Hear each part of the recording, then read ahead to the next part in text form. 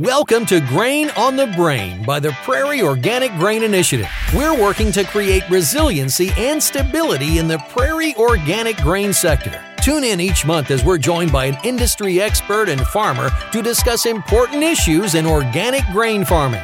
Check out our website at pivotandgrow.com and see what organic grain production can do for you.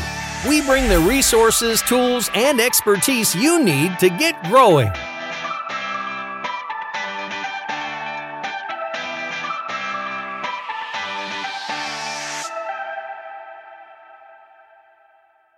So I'm Scott Beaton. I farm just close to Winnipeg between Rosser and Stonewall area.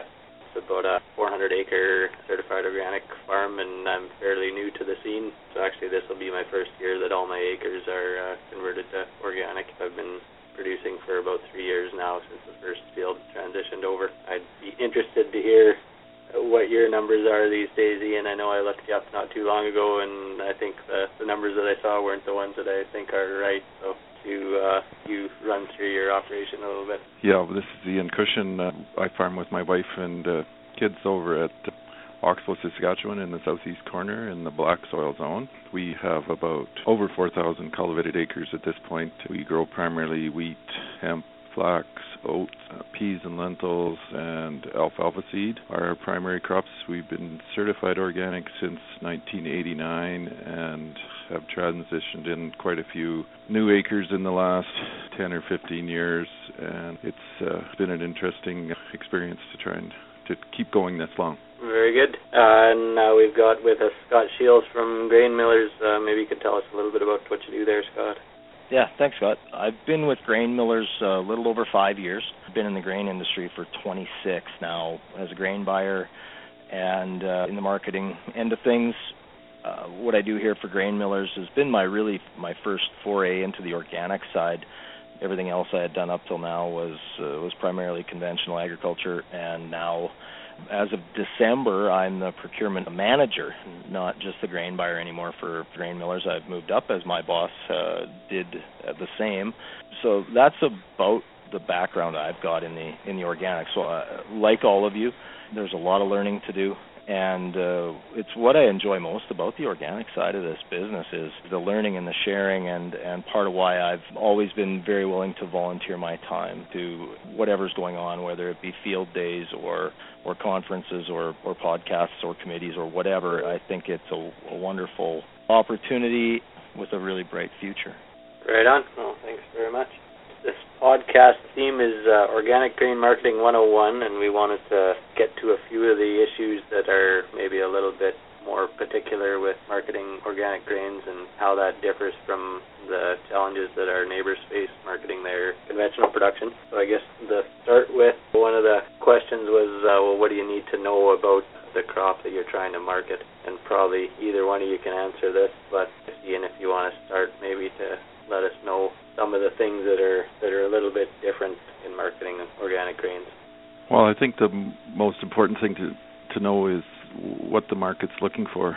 If you're a small-scale farmer and you don't have a lot of acres and you're going to grow one or two crops and you want to make a good management decisions, it's probably important to grow crops that are in fairly high demand so you're not stuck carrying inventory. So one of the things I tell new organic farmers is, there's a lot of companies out there marketing and buying and selling and trading organic grains now, so a lot of times you really just need to spend some time on the phone or get to trade shows and find out what the market's looking for, find out what quality grain particular buyers are looking for, and then design a system, make a plan to try and get to the type of quality that the customer's looking for. So it does take more work, and a lot of the companies trading organic grains, they're not as high profile. They may be smaller companies that do specific things. And the good thing is a lot of companies have come into marketing organic grains. So I think it's much easier now to find a market than it was 10 or 20 years ago for just about anything that you grow. But you do need to pay attention to what's going on in the marketplace. You do need to do some price discovery, and you do need to know what customers are typically looking for, and you want to plan your farming operations to try and deliver those particular things that customers are looking for.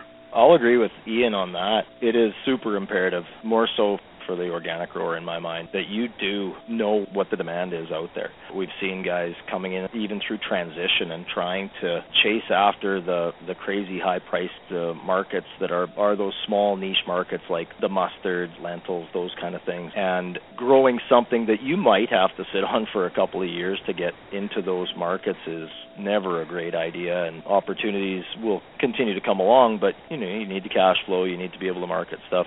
The other thing is to really know what the quality is of the grain that you have.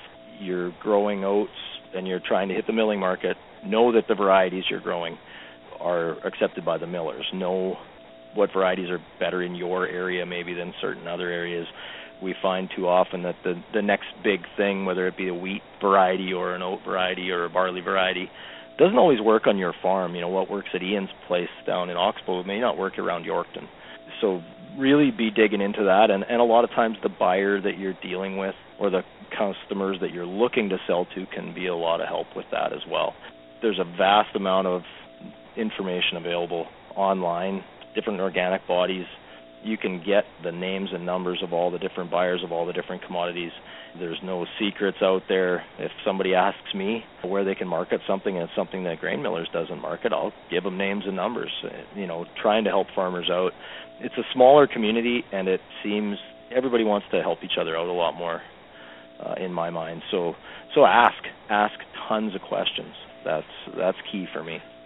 They're all good points. I think something that I've struggled with, I guess, haven't had too hard of a time in growing a crop, but getting rid of it, and like you say, chasing high market, Scott, is maybe not the best route when you got to be sure that you're growing something that somebody's going to want and you're going to be able to get rid of it at the end of the year, hopefully.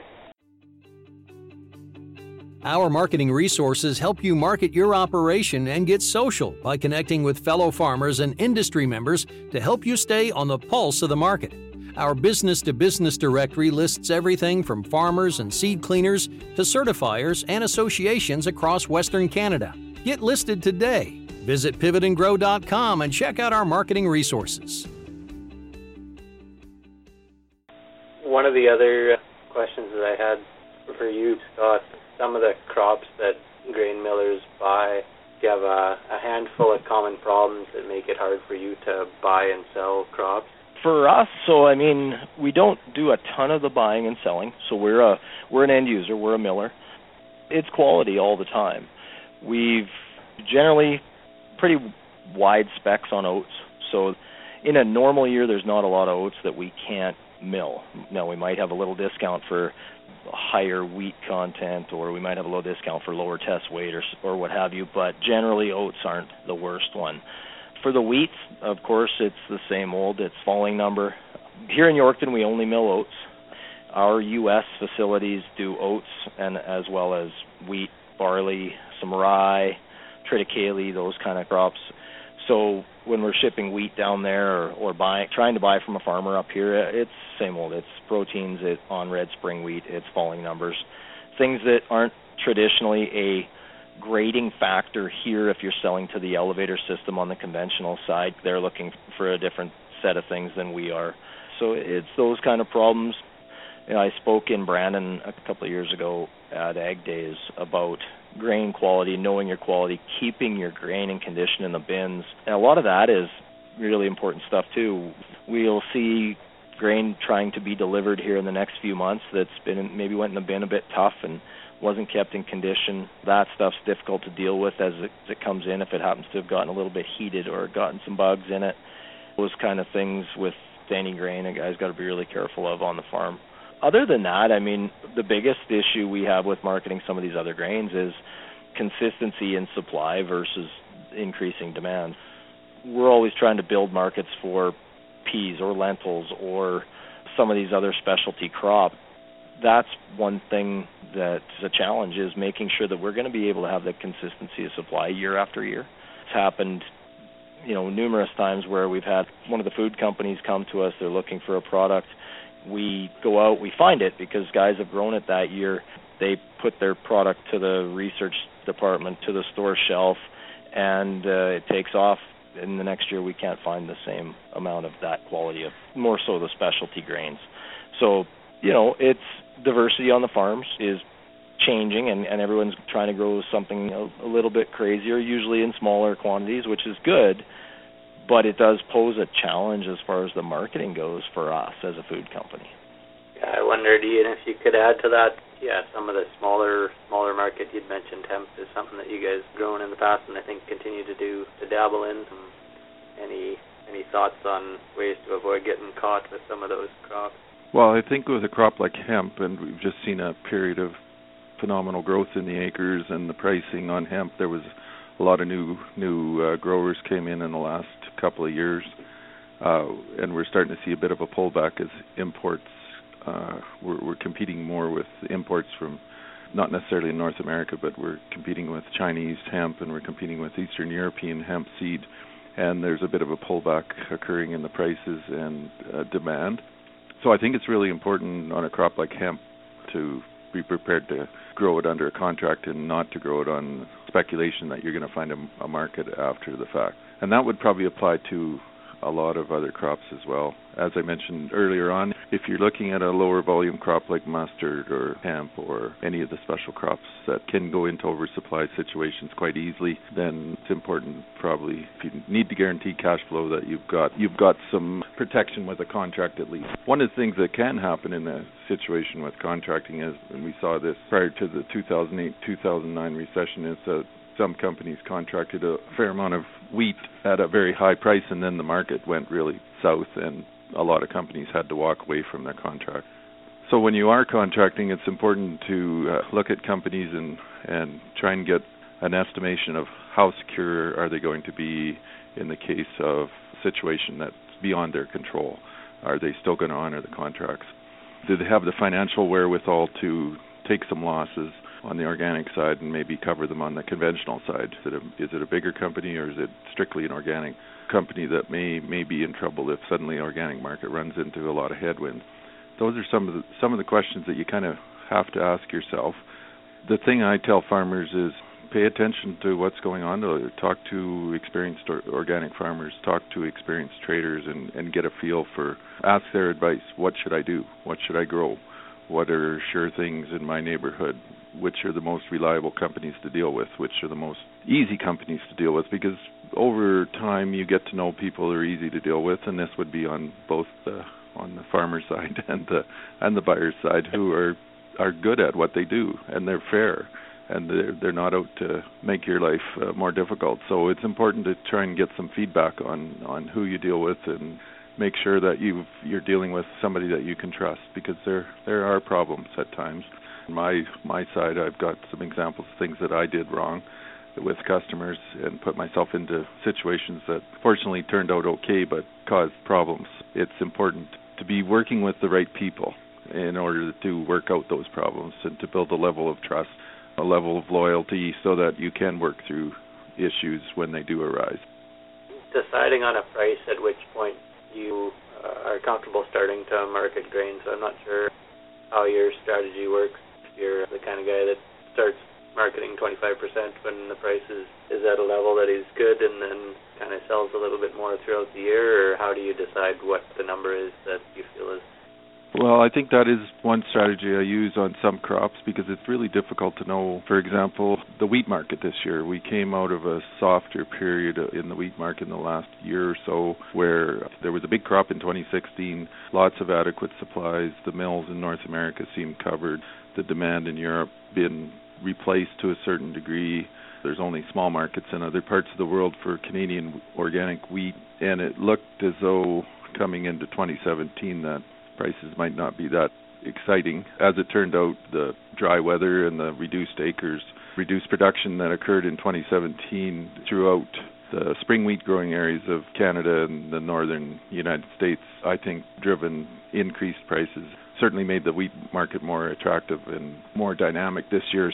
But it's always hard to predict what will happen.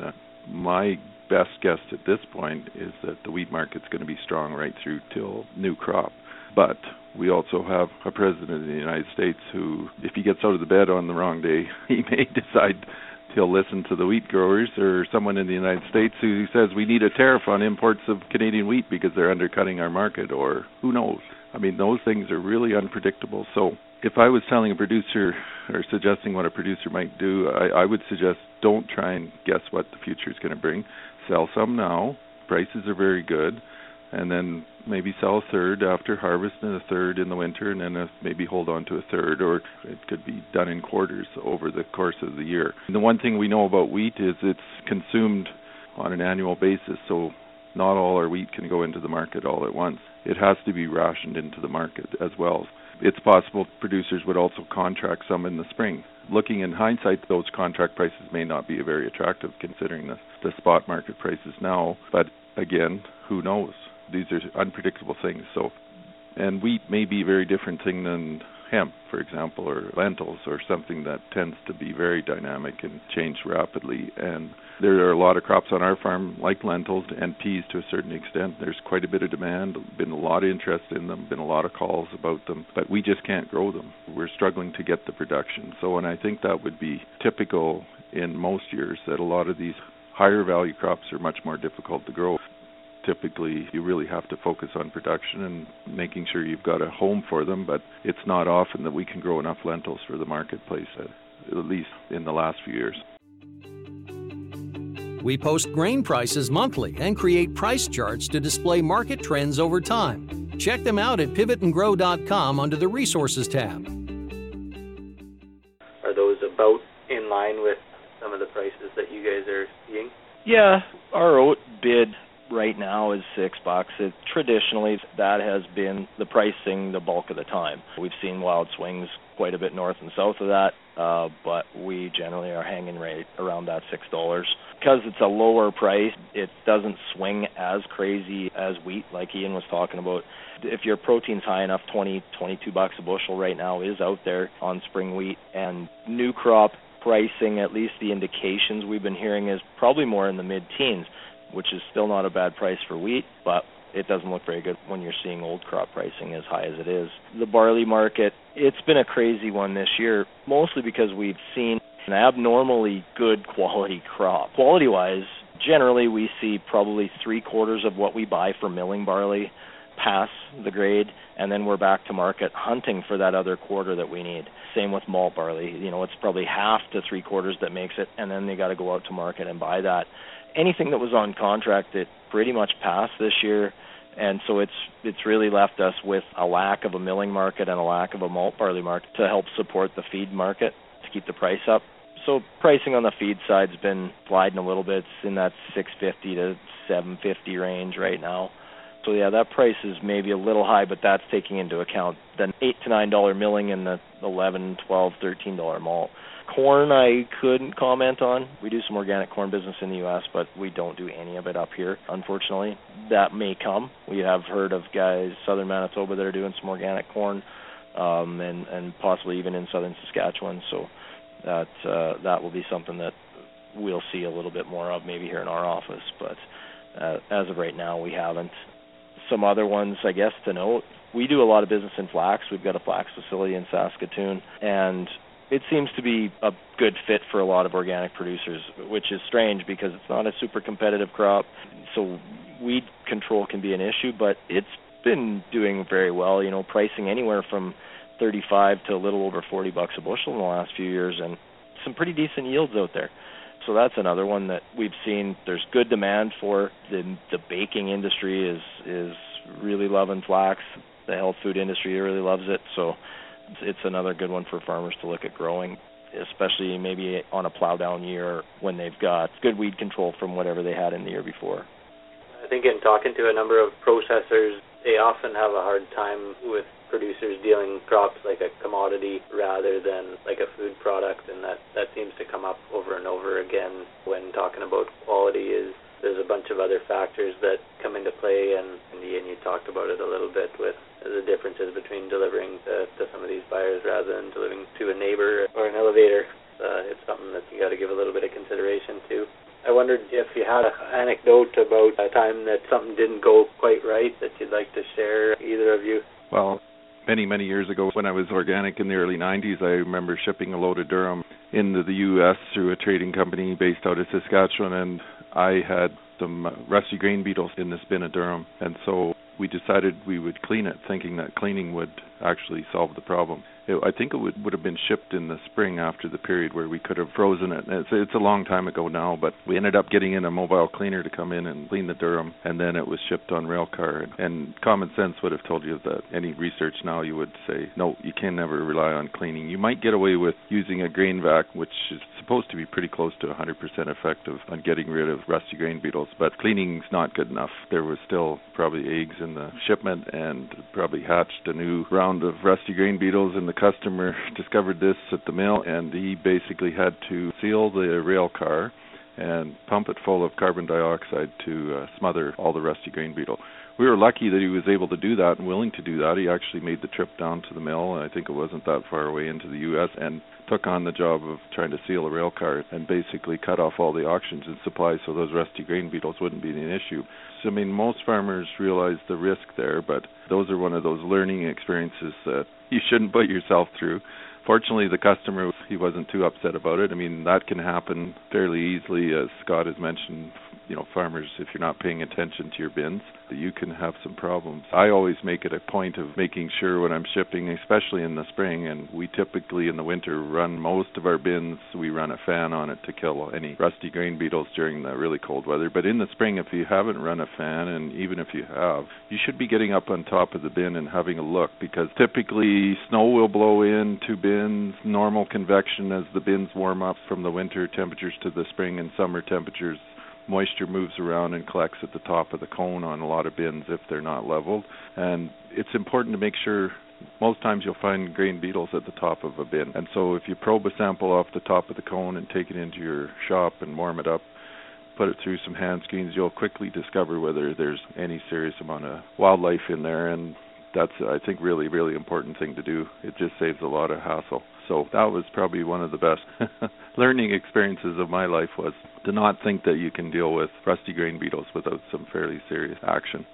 Yeah, and it is something that over the last couple of years especially, as the industry is changing a little bit, we have, when I'm speaking at public things, when I'm talking about our company and just what the farmers are doing in general, you touched on it, Scott, is you are not growing grain. You are not growing a commodity. You are growing food, especially in the organic industry. The conventional market has, if you're growing wheat, you've got different grades and all that kind of stuff you can market. You'll find an elevator that'll take your wheat and give you a 2 or a 3 or whatever it needs to be so that you can make some money doing it. And we don't. I mean, it's milling or it's feed. And even if it's feed, it's ending up in the food market because we're feeding it to cattle, we're feeding it to chickens, we're feeding it to hogs. And then we're eating that stuff too. So Ian's topic is probably number one on the list, is bugs can come in a lot of situations where you wouldn't think they would. So our push has been to educate as much as we can that if you want to sell into these premium markets, they are food markets. So you've got to treat your grain a little differently. You treat what you're doing a little differently. And the vast majority of producers are buying into it because they see the difference in the pricing. They see market opportunities. Today, if your oats happen to have gotten heated on you or you got them buggy and you can't do anything with it, and I can't buy them for milling, they're worth $3 a bushel. They're worth $6 if they're milling.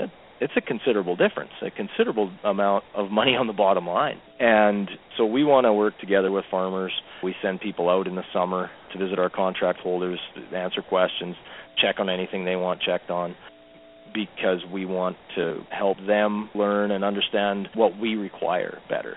And then we answer questions all the time. We get guys that your load of oats comes in and it's 14.5 moisture. It's not so tough that it's going to spoil. Why can't we use it? So, we go through the process. Here's how we handle the grain once it comes in here. Here's why it needs to be our spec. And I think more and more buyers are doing that with the milling product, and I hope they would, if you asked, is explain the reasoning behind it. It makes getting farmers to meet those specs a lot easier if they understand why they have to meet those specs. We've really had a good push on to help educate, and we're going to continue to do so.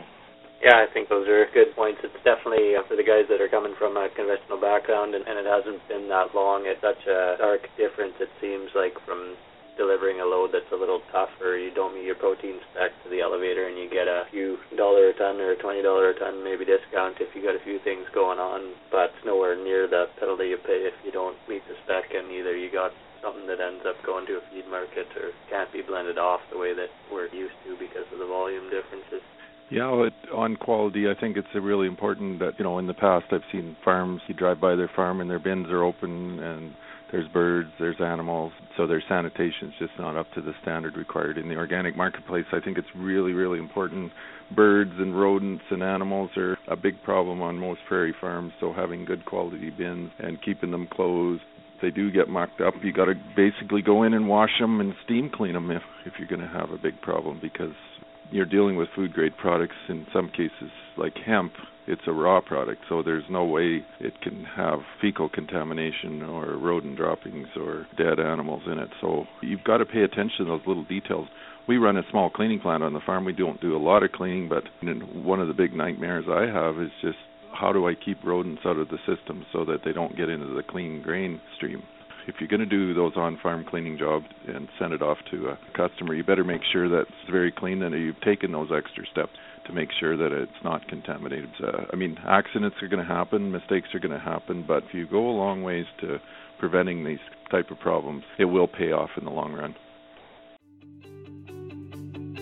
Maintaining quality after harvest is key to successful marketing, to pleasing customers, and to gaining top dollar for top quality. Visit pivotandgrow.com and read our fact sheet From Harvest to Sale, Maintaining Food Quality in Storage. You can find it in our library of production resources. Well, I think that's all I've got for you guys, so thanks for joining us and sharing your thoughts.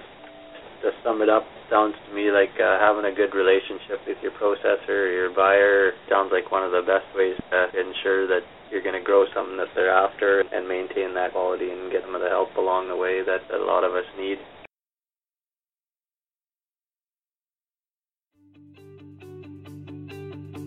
Check out the Pivot website at www.pivotandgrow.com. It has tons of resources to help you through each step of your farming journey, from transition to production, marketing, and research. You can also follow us on Twitter and like us on Facebook at Pivot and Grow, or join in the conversation using the hashtag Pivot and Grow.